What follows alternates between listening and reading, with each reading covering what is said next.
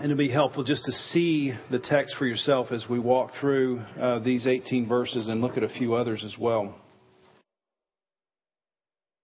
Hour-long television mystery, they pretty much have the same, routine, the same script. The beginning of the show is some kind of opening scene where something unusual happens. Maybe some precious work of art is stolen. Maybe there's some kind of secret exchange of information. Maybe there's a mysterious accident. Maybe there's a gunshot and then a car speeds away. But you're left with saying something happened. And fortunately for you as the viewer, they send in the CSI team. And the CSI team comes in, and for the rest of the hour, they unpack and sort of unfold clues so that you come to this undeniable conclusion of what took place in the opening scene. And I guess it wouldn't be very compelling television if they gave you the answer to the opening scene, the answer to the mystery in the opening scene. You wouldn't watch the rest of the show. And so they leave that to the very end. But that's not the pattern that John uses in his gospel. John, according to the Gospel of John, 2,000 years ago, something very unusual happened, to say the least. God, in a very unique way, stepped into our world. The eternal being squeezed into our timeline. God, who is a spirit, which we talked about in our affirmation, took on flesh. God, who is a spirit, took on flesh. He walked around the country of Palestine. He did miracles. He ate fish. He took a nap. He had a common name. His name was Jesus. And it's important as you're thinking about this reality, especially if you've grown up in a church and all of this language is familiar to you. You just sort of hear that and you just think, well, yeah, that's right. Let's kind of move on. And why it's so important is when you're talking to someone, and you're going to be talking to more and more people who don't have any familiarity with the Bible, when you look at them and say, here's what John is going to tell us. John's going to tell us that God came to the planet. He fit into a body. He took a nap. He got tired. I mean, think about how extraordinary that sounds. If you've grown up and it's sort of in your DNA, you just accept it. It doesn't sound very unusual to you. But try, when you're talking to someone, understand from their perspective how extraordinary what you're saying is, how difficult it may be to believe. Because you can come across as saying, well, just anyone would believe this. Really? God came to the planet. God inhabited a human body. God died for my sin. Those are very unusual things. So you just need to stop and ponder for yourself. Ponder anew of what has actually taken place in the gospel. Well, John, the eyewitness, the writer of the gospel, was an eyewitness to this extraordinary event. And he writes about what he saw. And he doesn't do what the TV mystery writers do. He decides right up front to give you the answer to the question. The big question out there for us, for the folks that lived in the New Testament, was, who is Jesus? That's the question that you have to answer for yourself. It's the question that you have to answer when you're talking to somebody else. Well, who is this person? Lots of people have opinions, and John's an eyewitness, and he's going to tell you right up front, this is who I think Jesus is. And so that's how he unfolds his gospel in the first 18 verses in a very condensed, very dense, very powerful way. In these opening 18 verses, he tries the best he can to say, I want you to know right up front as the writer, I'm giving you the answer to the big question. The big question is that Jesus is God in the flesh. And then from chapter 1, verse 19, to all the way to the end of chapter 20, then he unfolds or unpacks his evidence. And then at the end of chapter 20, he basically asks you, the reader, so now what do you think? And as I'm walking people through the Gospel of John, that's what I'm doing. I'm saying, hey, here's what I want you to know about the first 18 verses. The first 18 verses, the author is telling you, here's his answer to the big question. And he's going to just plunge you into the deep end in these first 18 verses. But then he's going to back up, and in verse 19, all the way through to the end of chapter 20, he's just going to bring you into this wading pool, and he's just going to expose you to one event after another, one intersection, one reaction that people had to Jesus over the next 20 chapters. And then you're left at the end of the book to answer the question, well, what do you think? So have that in your mind. That's a helpful outline. John is telling you who he thinks Jesus is. Then he's unpacking it. He's helping you see that people had different reactions. Not everyone came to the same conclusion John came to. Not everyone's going to come to the same conclusion that you come to. And so he just walks you through and says, hey, here's somebody's encounter with Jesus. Here are the kinds of questions they ask. Here's how they reacted to him. And you'll find yourself saying, I understand that. I would ask that kind of question. I would have that kind of reaction. And then finally he says, well, you've seen what the author thinks. You've seen how different people have reacted. Now the question is, who do you think Jesus is? And so that's really the question for us in the Gospel of John and also here this morning. When we look at these first 18 verses, a couple of important observations. Think of yourself in these first 18 verses as entering into the foyer of a house. Or as one commentator said, think of yourself standing on the edge of a very still pond. And here in the first 18 verses, the author, John, drops in some rocks on this very still pond. And you know what will happen. These ripples will begin to ripple across the landscape of the pond. And they're going to get bigger and bigger and bigger until they cover the whole length of the pond. And that's what John, the author, is doing. He's dropping in these very important stones that he doesn't qualify in every case. But he is, over the next 20 chapters, he's going to expand on these themes. And you could pick these out if you just looked at them this afternoon. The word life is used frequently here in verse 4. In him was life. And then John uses that word 36 more times in his letter. Verse 4, he uses the word light, which John follows up with 23 times. Verse 14, he uses the word truth. Jesus is full of grace and truth, which is used 25 times in the letter. In verse 10, he uses the word world. He was in the world, and the world was made through him, which John uses 78 times in the letter. And then in verse 12, he uses the word believe, which is used 98 times in the letter. So you just get a sense. You're just getting a sense saying, hey, these are the themes. This is what this author's going to unpack. We're going to see it expand. He's not going to say everything he could say about it in these first few verses. Let me just read a passage from you that gives you a sense. John 3:16, which is probably the most famous of all Bible verses. For God so loved the world that he gave his only Son, and whoever believes in him shall not perish but have eternal life. For God did not send his Son into the world to condemn the world, but to save the world. Whoever believes in him is not condemned, but whoever does not believe stands condemned already, because he has not believed. This is the verdict. Light has come into the world, but men love the darkness instead of the light. Everyone who does evil hates the light and will not come into the light.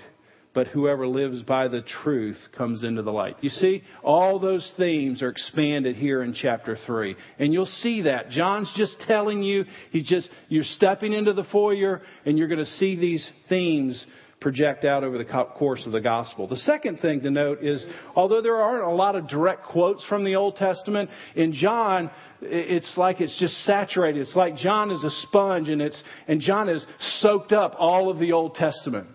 And especially when you're talking to somebody who's not familiar with the Bible, they're not going to see the connections. And it's helpful for you to see some of the connections and point them out to them because they're not going to make sense. And we'll talk more about that specifically when we talk about the titles that Jesus has given in the first chapter next week. But just notice here in these first opening verses, verse 1, in the beginning.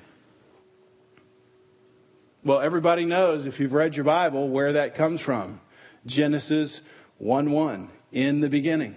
So just this opening phrase, John saying, hey, I'm importing information from the past. I'm going to tell you something else about the beginning. And John every time takes this Old Testament idea and he's going to expand on it. And so Genesis 1:1, in the beginning, God made the heavens and the earth. And then John is going to say, no, that's true, but there was really a beginning before that beginning. There was someone before the beginning of the earth. And that someone was God. Verse 14, the Word became flesh and dwelt among us. That Greek word, dwelt among us, is the word tabernacle or tent. And so the common idea is that we're all living in tents. And God came in and He just pitched a tent right in the middle of us. And He said, hey, I'm just going to move into your neighborhood. Is that okay? Where's some space? And that's exactly what happens in the Old Testament. You remember the people of God have come out of Egypt and they're supposed to build this tabernacle. And it says in Exodus 25, God says to Moses, have them make a sanctuary for me. I will dwell among them. Make this tabernacle and all its furnishings exactly like the pattern I will show you. Then a cloud covered the tent of meeting, or covered the tabernacle, and the glory of the Lord filled the tabernacle, so much that Moses could not enter because the cloud had settled upon it, and the glory of the Lord filled the tabernacle. See what John's going to do? He's not just going to expand the idea of God moving in. He's going to explode the idea. You see, Moses couldn't even see the glory of God. And John's saying the glory of God came down in the person of Jesus Christ and He dwelt among us. He pitched His tent. But guess what, Moses? It's different now. You can go look at Him face to face. You can shake His hand. You can have a meal with Him. And this was just exploding the idea of what we'd seen in the Old Testament. John does so well to give us a bigger idea. Verse 17. The law was given through Moses. Grace and truth came through Jesus Christ. Now here's a tendency that we want to avoid. We don't want to drive a wedge in verse 17. We don't want to say the law was given through Moses, or the law was given through Moses. Then there's a big wedge, there's a big space, and then not in the law, not in Moses, we saw grace and truth through Jesus. Listen to Exodus 34. Moses chiseled out 2 stone tablets. What are those going to be for? The law. Exodus 34. And he went up to Mount Sinai early in the morning, and he carried these 2 stone tablets in his hands. And then the Lord came down in the cloud and stood there with Moses and proclaimed His own name, Yahweh. I think that's fascinating. I'd love to do a whole sermon on it, but I won't right now. The Lord came, and what did He say? He just said His name, Yahweh. I have arrived. And then He has to inform what He's going to be like to Moses. I want you to know this about myself. The Lord passed in front of Moses proclaiming, Yahweh, Yahweh, the one who is compassionate and gracious. He's slow to anger. He's abounding in love and faithfulness. He's maintaining love to thousands and forgiving wickedness, rebellion, and sin. You see, you can see grace and truth in the law. Grace and truth has always been a part of God's character. But now we're going to see in the person of Christ a greater grace and an expanded grace, something that you could possibly believe. And where is that grace? Where are we going to see it best? In the cross. No one would have ever believed God would have come to the planet. If they could have believed it, they wouldn't have believed that God would have allowed Himself to die on the cross. And so John chapter 1 verse 16, look at your text. What does it say? The fullness of Him who came is like And it's like John what do you say when you've already used the word grace? You've already picked the best term. What do? Well, it's grace upon grace. I don't have another word. Do you get the feeling of this? Hey, you got to see God's grace from Genesis chapter 3 on, because when Adam and Eve, representing us, fell, what should have happened? The end. So God was exhibiting grace all the way through. But now a much greater grace is coming and has come. And the only way I can describe it to you is it's just grace on grace. I'm expanding our idea, John says, of who God is. And you learn it from the Old Testament.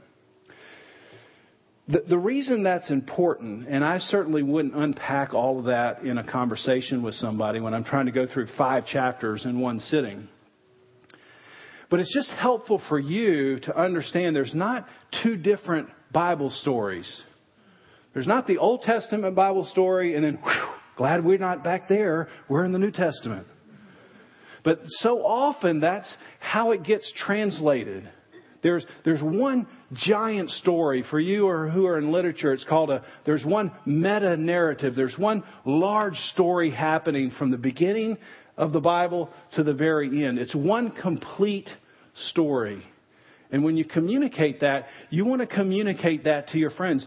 What's happening in the Old Testament is just like a shadow of the reality of the New Testament. And when you come across a term like next week we'll see in John chapter 1, when John the Baptist says, "Behold, the Lamb of God who takes away the sin of the world." If you don't know what it means in the Old Testament, you have no idea what he's talking about. But when you go back and say, here's the Old Testament picture of that, it's just a shadow, and this is the reality. So all of the Old Testament shadows are found in the reality of the cross and of Jesus Christ. And so it's helpful to know that. We'll come across that all through the chapters, and I'll point those out to you where we have time. Well, what does John say about Jesus in these opening verses? Let's just read some of them again, verses 1 through 4. In the beginning was the Word, and the Word was with God, and the Word was God. He was in the beginning with God. All things were made through Him, and without Him was not anything made. In Him was life, and the life was the light of men. Verse 9, the true light, which enlightens everyone, was coming into the world. He was in the world, and the world was made through Him. Yet the world did not know Him. He came to His own. His own people did not receive Him. But to all who did receive Him and who believed in His name, He gave the right to become children of God.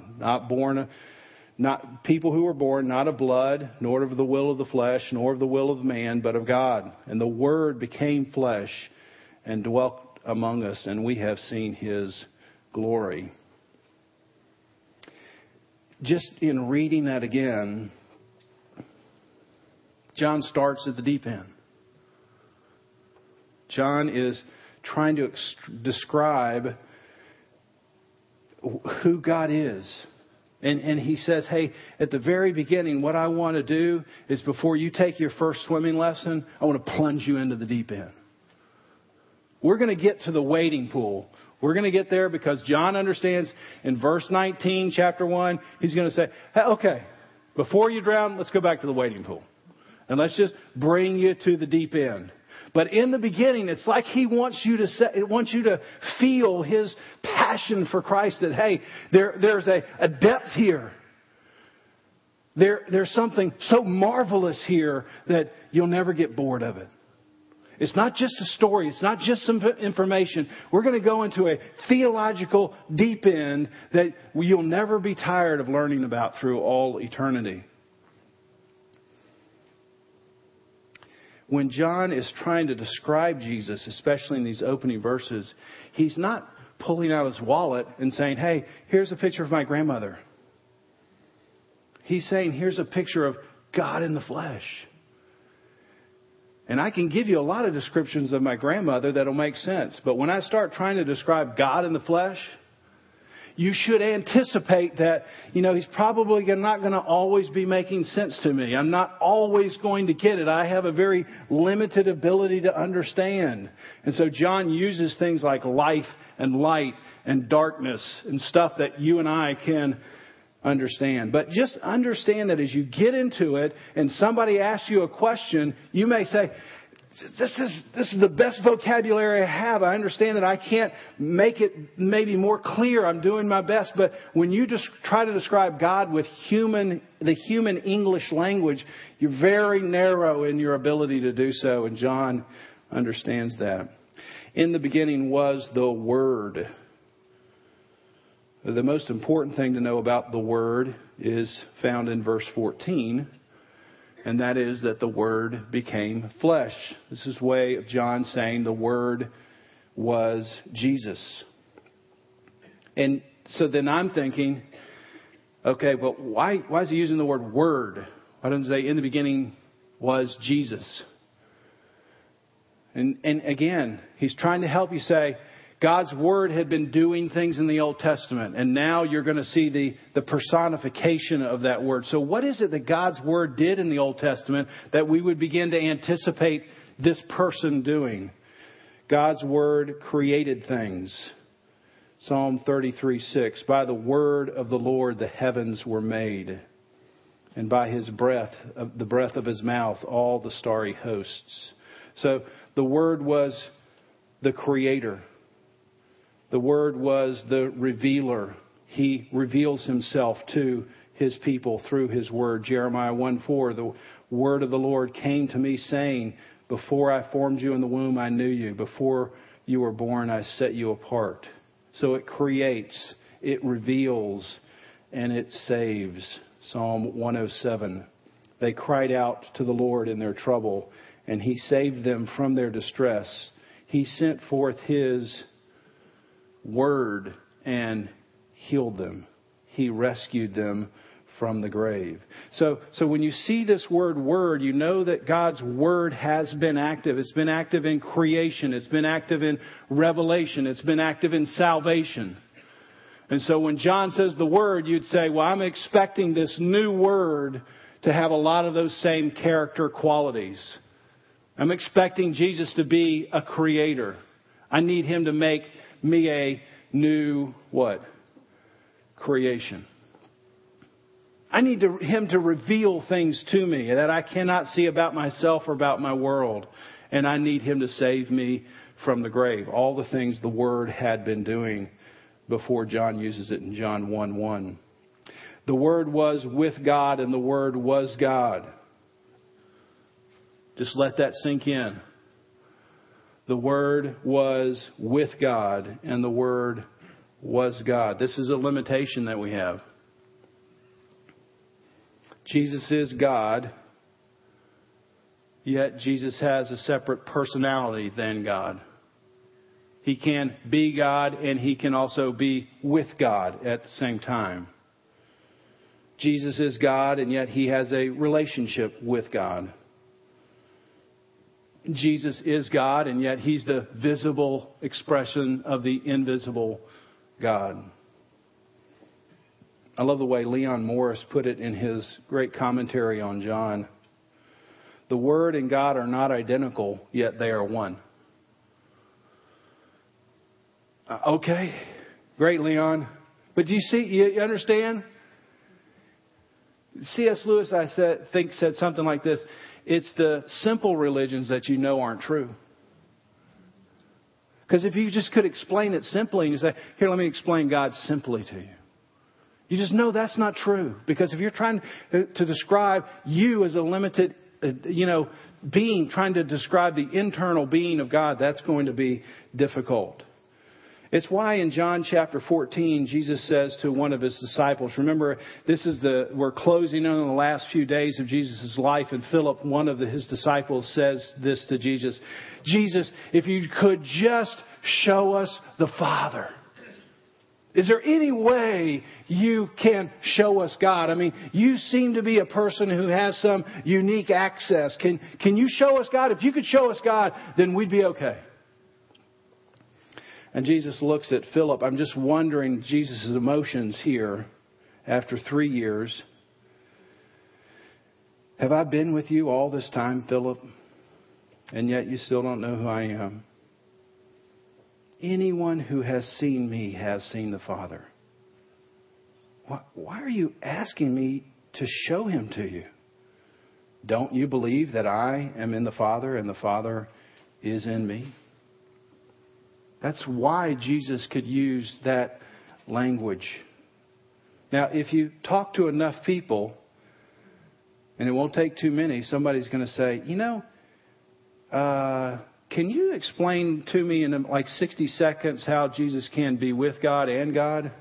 Can you unpack that for me? I just have a couple minutes to hear about that. I mean, that you're not going to be able to do it. You're going to be fishing for vocabulary. You're going to be challenged by how to express this. And of course, then you're going to step into the real deep end when you say, well, Christianity has this understanding of God as the Trinity. Oh, really? What's that? Can you explain that to me in 60 seconds? And you're like, I'm getting deeper and deeper in the deep end here. And then you have to say, let me work on that. I'll get back to you next week. It's just difficult sometimes to explain. But I think one of the healthiest reasons or the healthiest ways to see the Trinity is that God is already in a relationship with himself.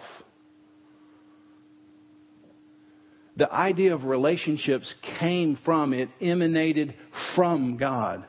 He didn't need to create something to then begin to have a relationship. He had a relationship in himself. And so when you would hear this language, I have a personal relationship with God. How can you have a personal relationship with God? Most world religions don't think of God as relational. God is some kind of force. God in the Bible is not a cosmic force. He's a person. And you can have a relationship with him. And one of the best analogies for that is used in the New Testament frequently and in the Old Testament is like a marriage. And what happens when you have two people up here and I'm the minister and I say they're now man and wife? What does the Bible use for that terminology? These two people have become what? One flesh. Hold on. Two people have become one flesh? Yeah. Paul, thankfully, the Apostle Paul says, hey, this is a mystery. Okay. I feel good if the Apostle Paul says it's a mystery. Then I'm not going to have to unpack it all. But that's the depth. That's the deep end. And we'll see more about that as John doesn't unpack it for us all right here in these opening verses. All things were made through Jesus. Verse 3. And to sort of emphasize it, to say it another way around, without him, nothing was made. The Apostle Paul, Colossians 1:16, for by Jesus all things were created, things in heaven, on earth, visible, invisible, thrones, powers, rulers, authorities, all things were created by him and for him. He is before all things, and in him all things hold together. So Jesus wasn't created. Verse 1, in the beginning was the Word, and the Word was with God, and the Word was... If you have your Jehovah's Witness friend in front of you and they open their Bible, they say the Word was a God. God created Jesus. Then Jesus created everything else. That's a huge, huge difference. And so John's trying to help us right here without looking at the Greek, which would be helpful to answer that question. He's trying to emphasize everything was made through Jesus. Nothing was made that wasn't made through Jesus. Jesus himself was not made. He is eternal. Finally, in Jesus there is life and light. Verse 4. Right up front, John is saying some difficult things. Some true things, but they're going to become difficult if they don't become difficult in this first conversation with your friends. In other words, if you know Jesus, you have life. If you don't know Jesus, you don't have life. If you know Jesus, you walk in the light. If you don't know Jesus, you walk in darkness. And he understands that there's going to be a tension in that right up front. He's trying to give it to you right up front. Notice just in John says it later as Jesus says it in John 11, I am the resurrection and the life. Whoever believes in me will live.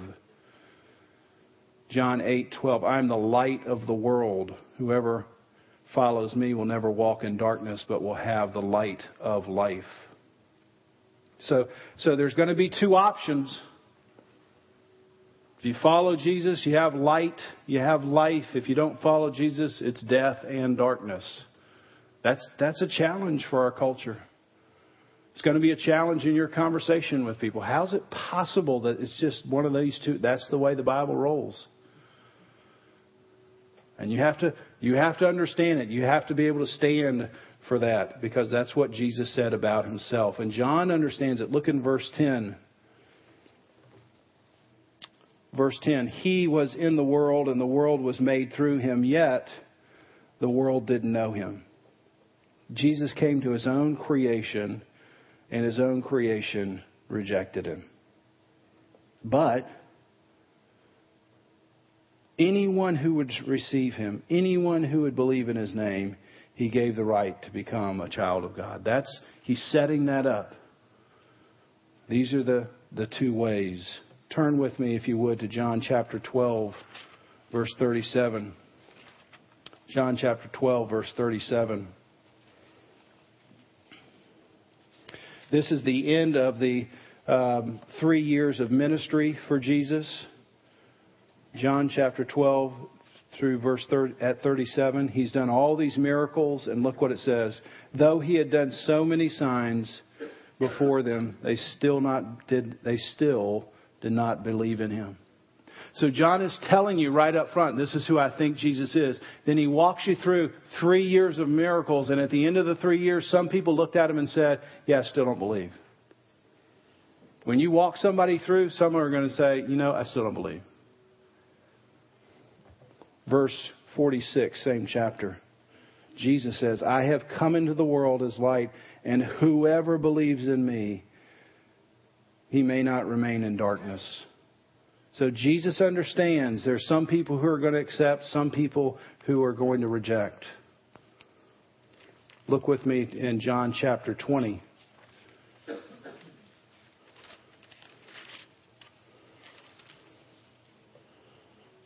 Verse 28. This is the very end of the book. Chapter 21 is like an epilogue to the book.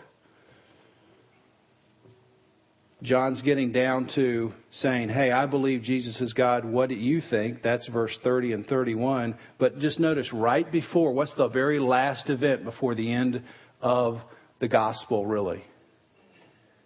Thomas, the big skeptic. And he sees Jesus and he says, my Lord and my God. You are God in the flesh. And Jesus looked at Thomas and says, have you believed because you have seen? Blessed are those who have not seen and yet have believed. See, you're going to be confronted with the question, who is Jesus? What do you think about Jesus? When Jesus came in to Jerusalem on Palm Sunday, the whole crowd looked at him and many of them said, who is this? When Jesus stood at the boat and he calmed the waters, the disciples looked at Jesus and said, who is this? When Jesus heals a man and he says to the man, your sins are forgiven, the Pharisees look at Jesus and say, who are you? So that's the question John asks. That's the question you have to answer. Who is Jesus?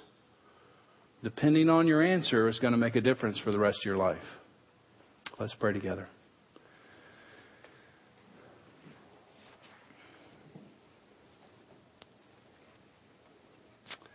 Lord, this is the very deepest end of the pool. I'm so thankful for John chapter 1, verse 19. That you understand where we are in our minds and our understanding, and you begin really at a very easy, tender spot, and you walk us through. But You are deeper than any sounding could possibly measure. And so, Heavenly Father, as we all jump in this together, to help us to see what we haven't seen. For those who are here, who are trying to process the question, who is Jesus, may they hold on. May they hear their answers unfold as you do so well in the gospel. Lord, would you help us understand who you are better? May it be reflected in our lives in a more meaningful way. May you take our time, may you take our talents and use them for your glory, we pray. In Jesus' name, amen.